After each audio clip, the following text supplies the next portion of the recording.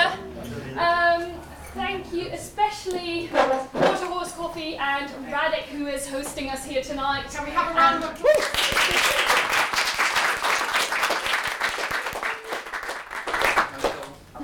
And thanks also to our four speakers tonight, who'll be talking about writing reviews from very different perspectives. This talk and the question and answer session are being recorded by the Oxford Writers' House. Thank you very much for doing that. So the Oxford Writers' House is a new community founded this summer. It's for creative and critical writers. And this talk will be available to download as a podcast afterwards.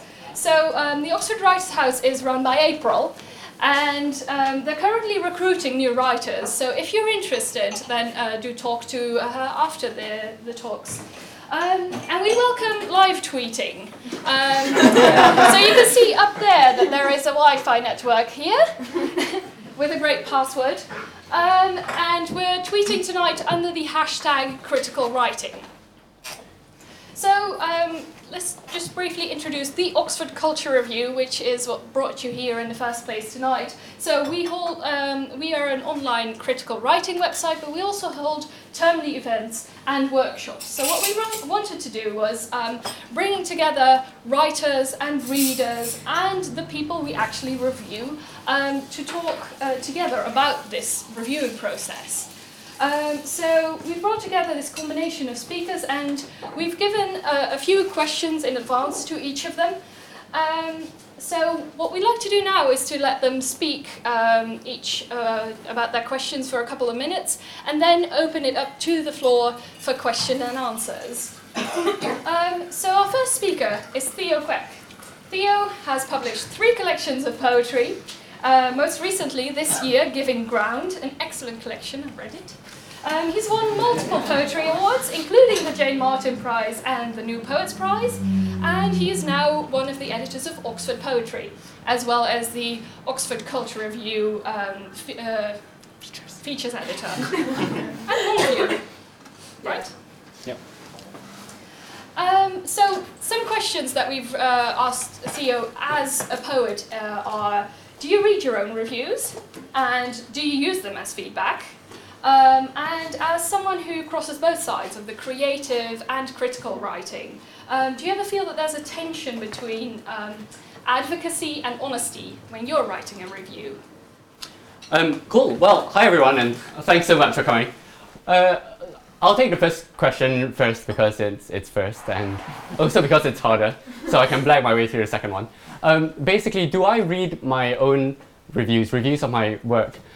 Yes, I do. And I think it's great. Well, as writers, we produce work so that it can engage, so that it can spark opinions, discussions, sometimes so that it can spark controversy. And when someone else takes the time and the attention to read closely into your work and give you a review, whether that's positive or negative, that's the best compliment a writer can get. Saying that a writer has written 3 books, of which one of them is very good, is great. It's great. And that might even fit into the 140 characters of a tweet. But that doesn't actually tell the writer what he needs to know, which is how to engage you even better the next time. Writers write to engage. If we didn't write to engage, we would simply just keep it all in. But reviews help us to engage better and more deeply, as well as more thoughtfully. The second question on whether... what's the second question again? When you are both a creative writer and a critical writer. Right, got it. Yeah, okay, so when I'm writing critically, I'm also very much aware that the reviews I'm going to write have a promotional purpose. They will flag up a book that someone may not have noticed before, they may change an opinion about a book, and if I'm lucky, the person might even go and buy it. Now that poetry book sale numbers are dismal, to say the least, I'm very much aware that there's an obligation involved in writing the review. So is there a conflict between advocacy and honesty? I'm going to answer that this way. I think between advocacy and honesty, there is the concept of nuance which ties these two things together. A good nuanced review allows you to be both honest and to get someone thinking deeply about a book. If there's a book that well, there are a few books that I entirely dislike, but there are some books, in fact, all books are imperfect. There will always be something that's a flaw, Usually it's stylistic, sometimes it's thematic, sometimes it's ethical. And the burden is on you as a reviewer to point that out in an honest way. But if you do it in a way that's thoughtful enough, then whoever's reading your review hopefully will go and buy it as well. Anyway, that's kind of all from me for now. Yeah. Thank you very much.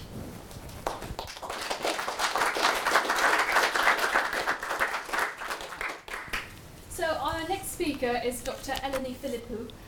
She holds a DPhil in English Literature from the University of Oxford, and she's now the coordinator of the Oxford Comparative Criticism and Translation Network, and she teaches a very wide spectrum of theoretical and literary topics at the university. So questions we've asked Eleni are, what makes a good review of an academic book? How much expertise does the reviewer have to have? And is it up to the author to make the work readable to a wider audience? Okay, so I edit OCCT Review, which is an online journal.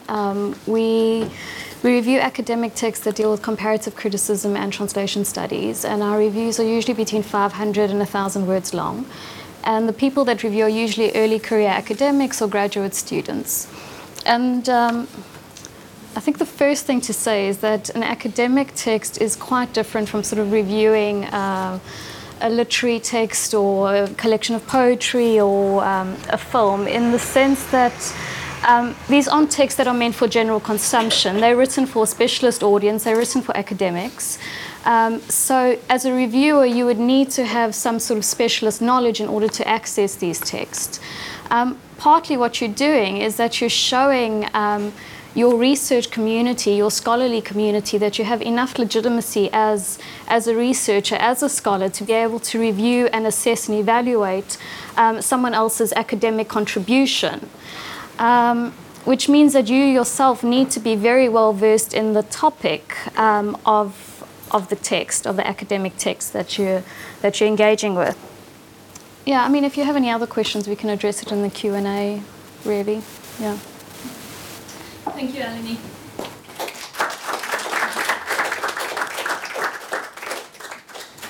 So our third speaker is James Watt.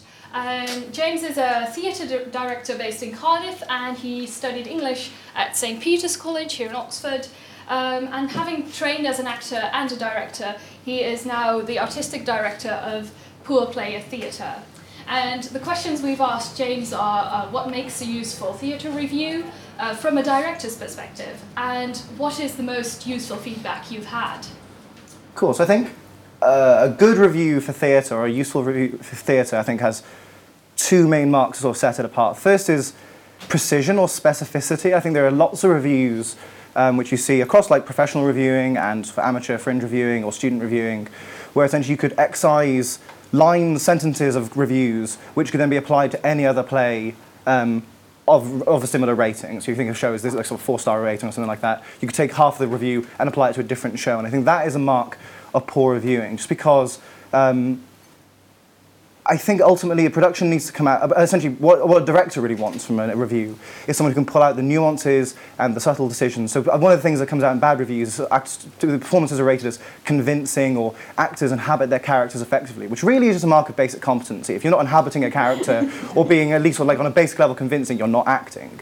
That's not a discussion of someone's performance. Someone's rehearsed for 4 weeks, and spent ages in psychological discussion and in various other exercises, and if all you've done is convince an audience, that's nothing.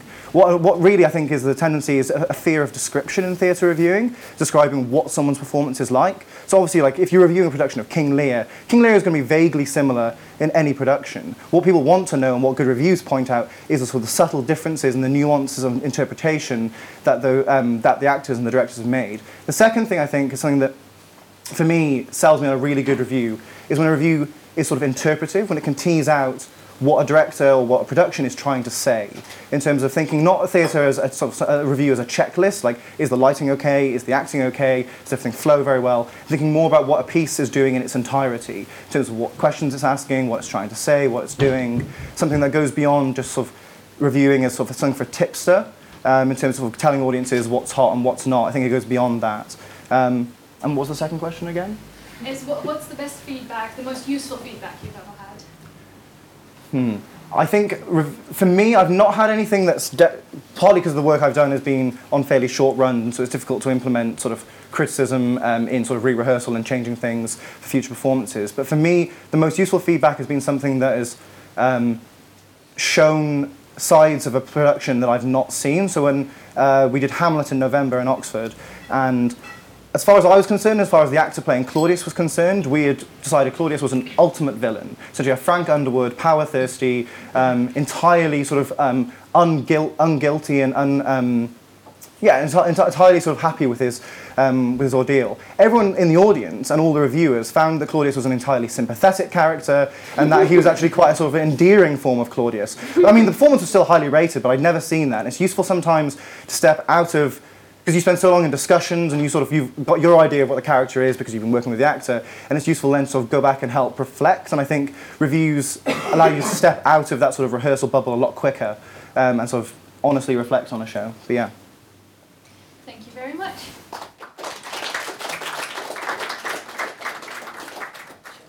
And our fourth speaker for tonight is Leah Broad. Leah is the founder and editor of the Oxford Culture Review. She's doing a DPhil in theatre music at Christ Church here in Oxford, and she's one of the BBC New Generation thinkers. She also won the Anthony Burgess Prize for Arts Journalism last year, and alongside her work for the Oxford Culture Review, she's also written for The Conversation, Huffington Post, and The Observer. The questions that we asked Leah were, how do you pick the events we cover for the Oxford Culture Review? What do you think makes constructive criticism? And how do you transfer your academic skills to arts journalism? Okay, so firstly, hi, thank you all for coming. So for me, I think everything that we've heard so far and also the questions that were put to me by our various writers are kind of brought together by who are we actually writing for when we write a review. Because critics are part of a dialogue in a kind of like whole cultural network, right? And what we're looking for is how we slot into that. So to come to the first question, how we choose what to review. Oxford has an absolutely enormous cultural scene, and obviously we cannot cover everything. So what we try and do, is just kind of related to the advocacy point, is that we focus on new writing. We try and pick productions. So I'm going to probably refer most to theatre because that's like my area. Right? We try and pick things that we think this looks like a reinterpretation of a very well-known text. What can we bring as a reviewer to this? This isn't, another production with big columns and it's Hamlet again the same way. We want something that's maybe trying to do something a little different. And particularly in Oxford, it's very exciting that you're dealing with small productions, particularly in theatre, that have maybe only been rehearsed for a few weeks. They are running for 3, 4, 5 days, not this very, very slick, all-professional productions that you see in London. You require a different type of reviewing for each type of production, I think. And sort of like what James was saying, you can have like kind of impact. This is a point where critics can actually sort of make a difference because you're working in a very close dialogue. People are going to be reading these reviews, and you can actually have some kind of impact with what you're saying. And the reason that we try to pick new writers is because it's very interesting to kind of see the people who are writing now. These are the people are going to be reviewing on the London stages in the next few years. And so it's interesting this is the part where you can kind of get a very quick feedback cycle. And we're kind of hoping to tap into that. And then, so for the second question, how do you write constructive criticism? So this is the big one, which is that, you've been to see a production and you thought, my goodness, what on earth is positive than I can possibly say about this? And the thing is like negative criticism is really fun to write, hilarious to read, awful to be on the receiving end of. And it's really negative. You've put in a lot of work, and I think every critic should have to be on the receiving end of a bad review. Because I think we'd have a much more positive reviewing sphere if they did. And I think that's quite important, because also I hated it. This tells you nothing, right? This doesn't say why you hated it. So I think what makes constructive criticism is saying, also what I say a lot to when I'm teaching is, you've made an observation, now back it up with why. And I think this is where academic skills come in a lot, because a good review is sort of like writing a good academic essay. It's taking a line, it's taking an interpretation, and it's choosing what you put in and what you take out, what you leave out. And also, if you're making an argument, why you feel that, and that's important. So exactly the specificity point that James made, which is that, I thought this was bad. No, I thought this bit of the act was bad because the lighting didn't match up and all the props fell down or whatever it was, right? But having some reason that then the actors can go away and go, oh, okay, this didn't come across how we thought it did. Or writers can say, this line isn't quite, how I thought it would come across. And that can actually be very constructive and be part of this dialogue that Theo was talking about, rather than just being unpleasant and horrible. And nobody wants that, right? We're all in this because we enjoy it, and nobody wants to just be on the end of a very unpleasant review. And so then finally, bringing academic skills to arts journalism, for me, the most interesting pieces of reviewing are often a kind of middle ground between an opinion piece and a research piece. And I think that academics are really well placed to give exactly the kind of nuance that we've been talking about. You do have a broad body of knowledge often about a particular topic, and we try and match up reviewers with events, books, exhibitions that they have some level of in-depth knowledge about, because then you can get where this nuance is coming from, and you will probably maybe even know more interpretations than the director does, right? And you'll come to a play going, well, I can see the influences you're picking up on here. This didn't quite work, but what I would really have loved to see is this, or have you thought about this, or what more could you add? And so long as this doesn't go into unnecessary name dropping, where you can kind of go, well, I've read every single one of David Foster Wallace's books, here are all the references. Well, that's fine, you need to know why you're making those references. But I do think that with the amount of knowledge that they have, and the amount of writing that people are doing, we're really lucky to be in a city with we've got academics coming out of our ears with 2 huge universities. That's a lot of knowledge that we can bring to arts and culture journalism. And also on a website, we have the space to go into the detail that broadsheets don't. When you're writing for The Guardian, you've got a deadline, you've got 500 words in, out, done, if that, And here we can, online, you can have a bigger scope to actually get into the details and start becoming part of that dialogue. So I think that's what I have to say about that. Thank you very much.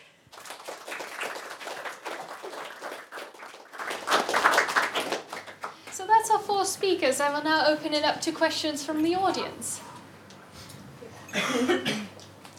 Let me start with a question. So, on the one hand, you mentioned looking for new writers, new work in Oxford, local, but that also means that, for instance, the writer that someone in the Oxford Culture Review reviewed might be sitting on a stool here. Well, no, it wasn't the Oxford Culture Review who reviewed it, but reviewer and reviewee might know each other quite well. So is there a sort of... So does it get too personal in that sense? And the same for academic reviews, Eleni. When you're writing an academic review, you're usually writing about your own topic, so it's quite niche, so you might have met the author at conferences. How do you then negotiate that personal aspect?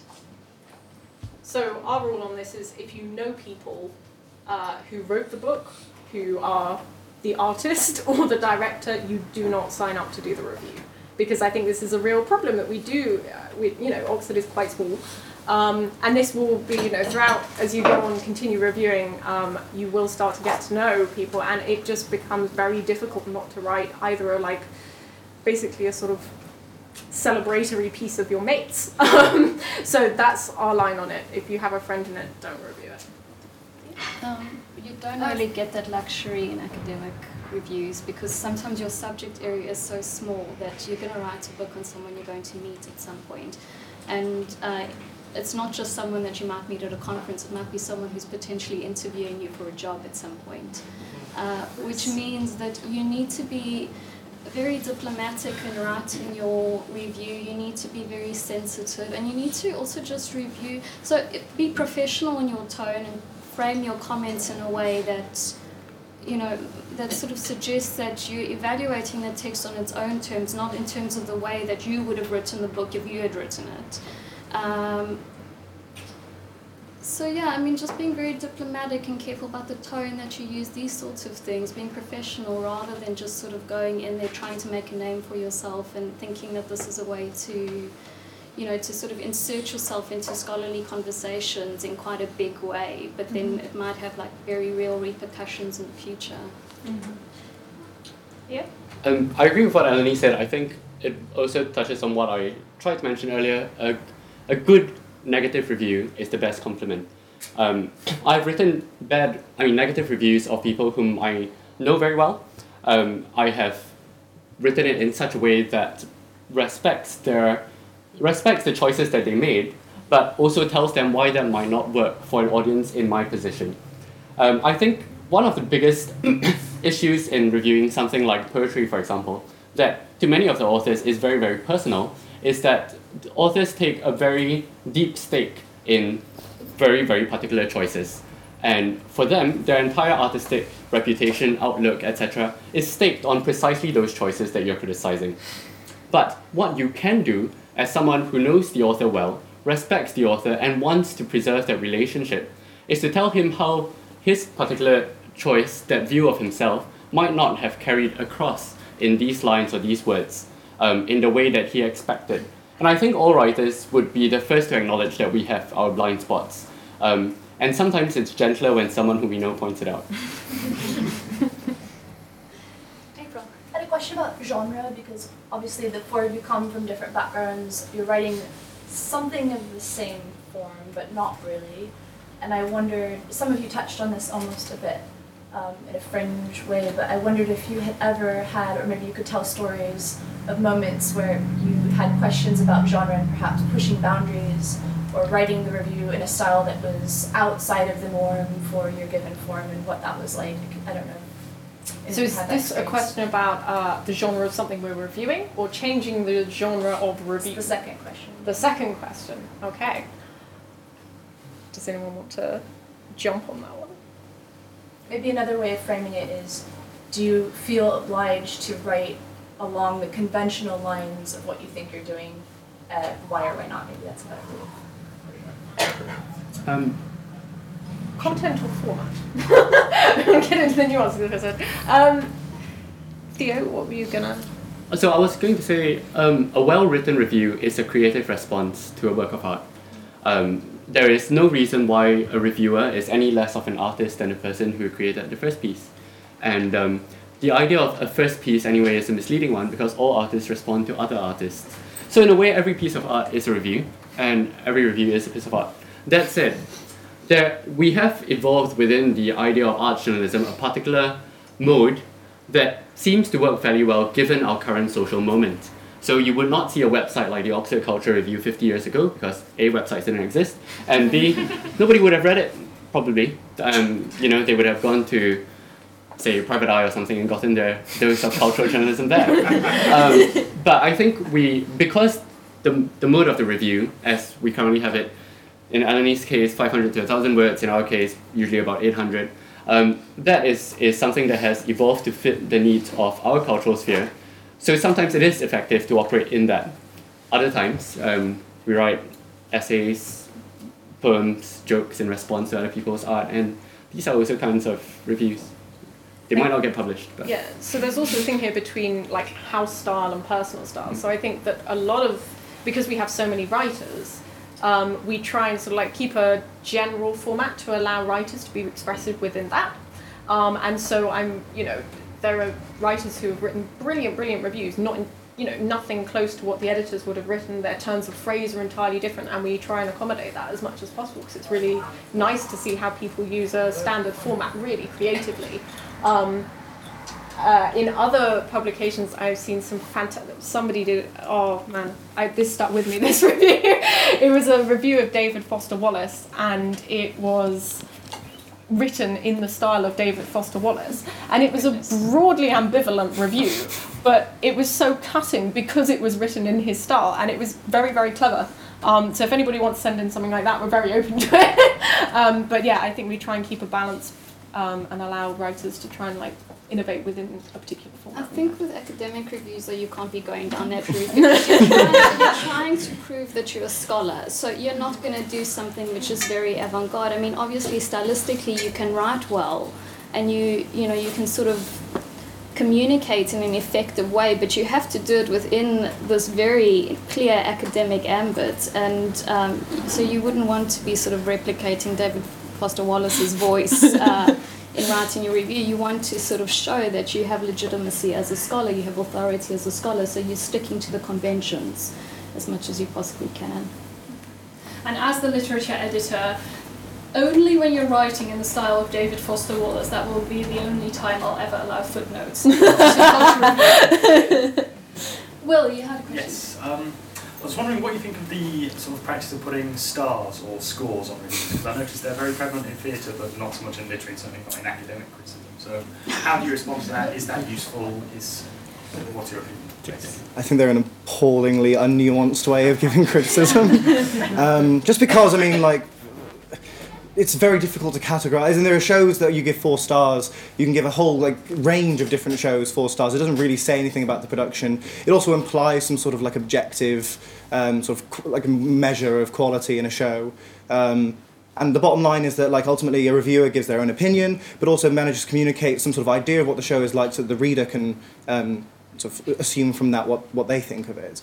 I think a star rating is quite unhelpful. Also, it results in a sort of shorthand for reviews, where people don't actually read reviews; they just look at the star ratings. And because you can have a show that, say, would get a 2 or 3 stars, but be praised for massive ambition or experiment, whilst being unsuccessful, I think ambition and experiment should be rewarded. But those things sort of get lost when you sort of just look at star ratings. Do anyone else? Precisely with you on this one. So we've had people ask to give star ratings so they can put them on posters.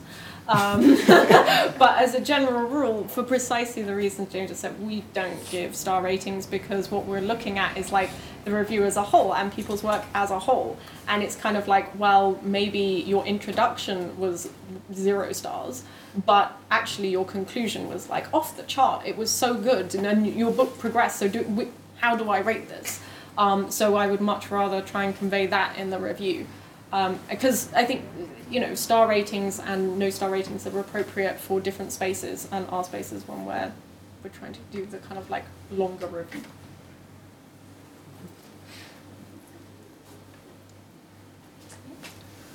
What kind of advice would you give to people who maybe haven't written critically before, or are just getting into it? Who wants to go? Who are you directing it to? Okay, well, I'll chip in first.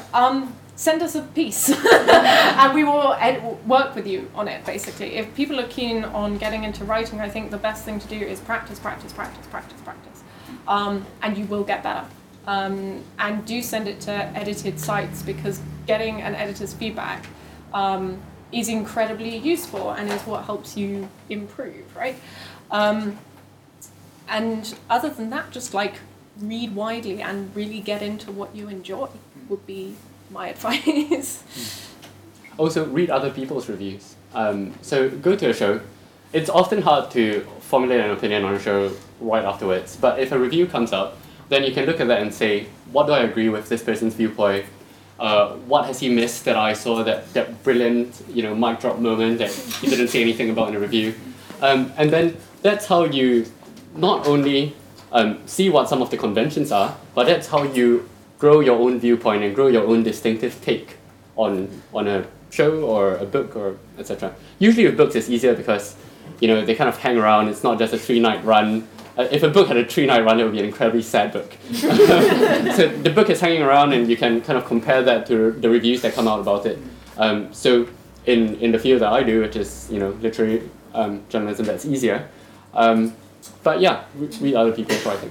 I think also for event reviews, if you can read somebody who you're interested in reading their review, even though the play is going on in the other side of the world and you're never going to see it, but there's still something you can take away from that review about maybe the text or the performance, that is a really good review. Because this is something that I think about a lot, which is that when you're reviewing a very specific event, but we have an international readership, so we are writing for a number of different people, right? And there are going to be people who aren't going to see the production of whatever play that we're reviewing. So it's, if you can find reviewers who can still make you think about an event that you've not seen, that's a brilliant route. On that as well, it falls on what I want in terms of description as well, because especially with plays, they're so ephemeral. Most recordings are not, most plays in Oxford are not recorded. So the reviews are really the only solid record that these shows have.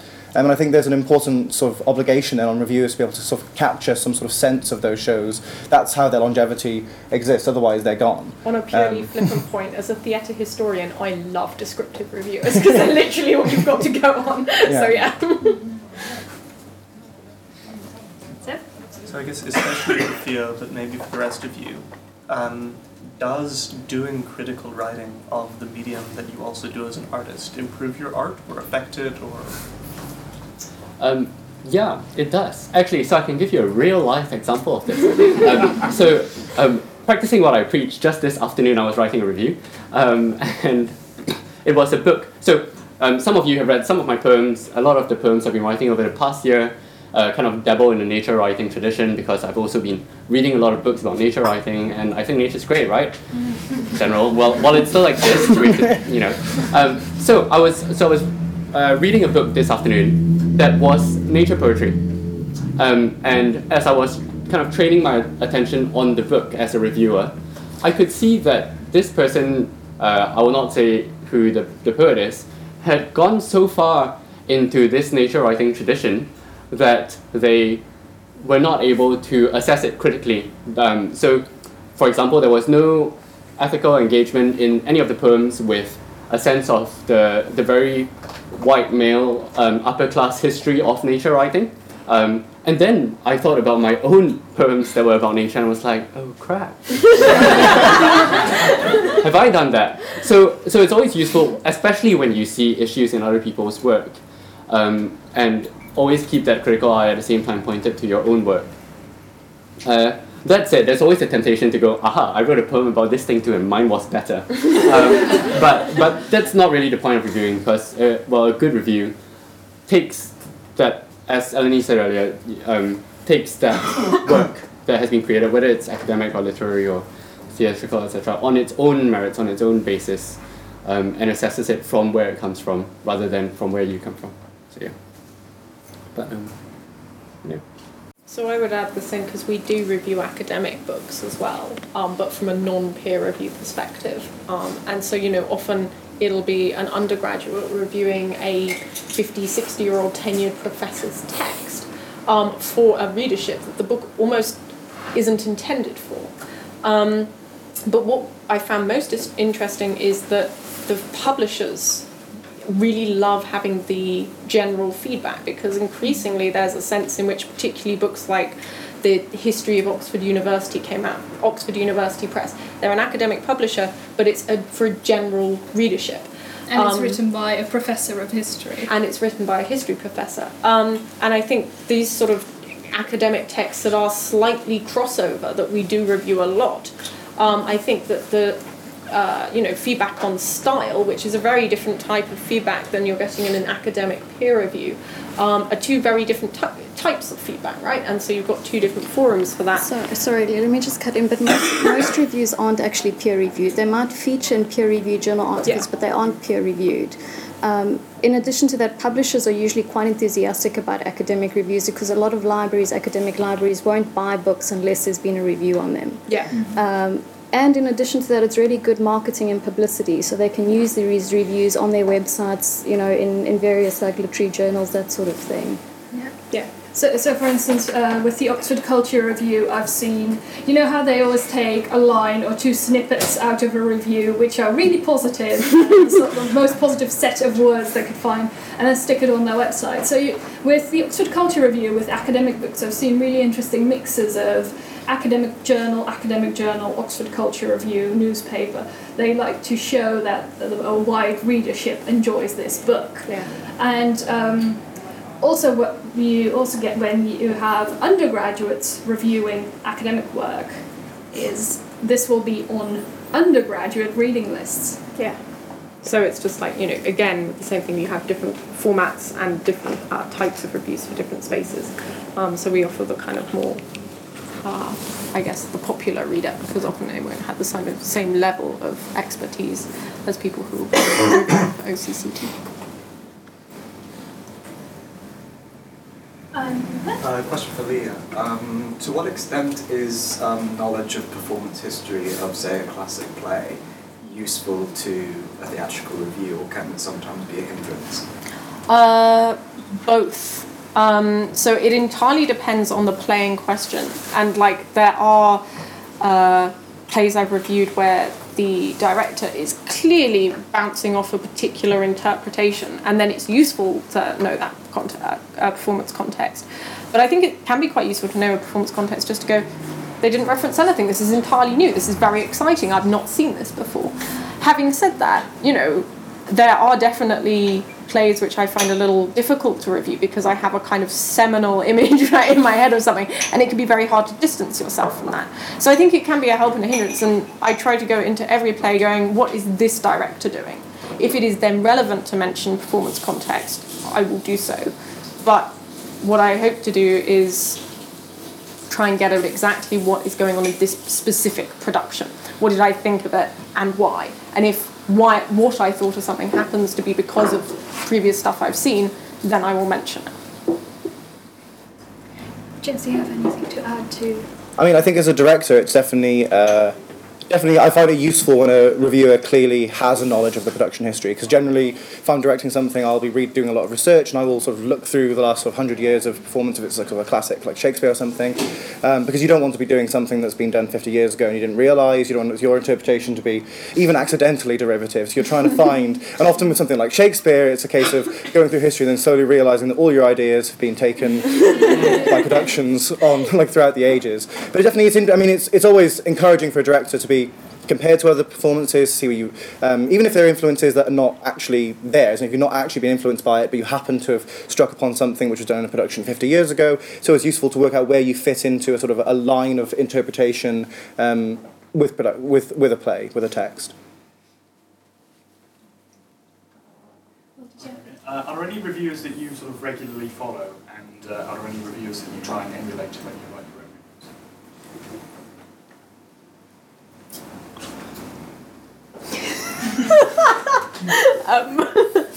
Leah, do you have any?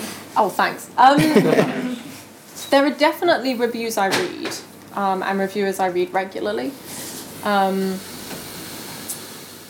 admit to being quite heavily wedded to the Guardian Theatre Day.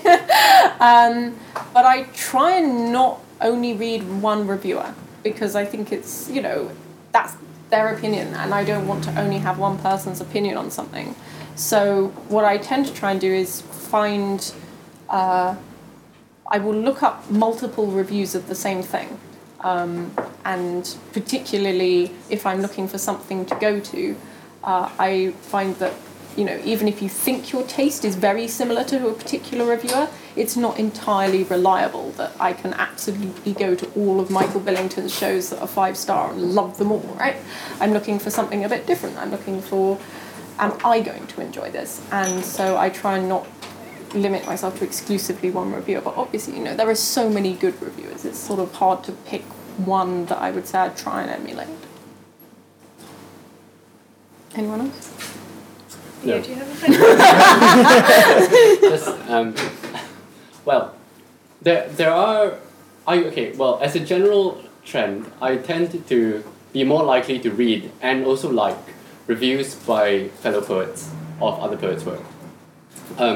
That said, I was very sad recently when one of the poets whom I respect quite a lot said that he has decided never to do a review ever again because it doesn't pay, it's depressing, and your friends hate you. Well, thanks. Yeah. So that's generally I try to follow fellow poets' reviews, partly because I also want to see where their work goes next after they have read this person's work and thought that of it. So yeah, it's quite an interesting ecosystem. Maybe it only works in poetry because there's so few of us. I think we have time for one final question. But if not, then let's thank our four speakers for an excellent panel tonight. And you're going to be able to ask them individually questions and have some more tea and coffee. Thank you very much.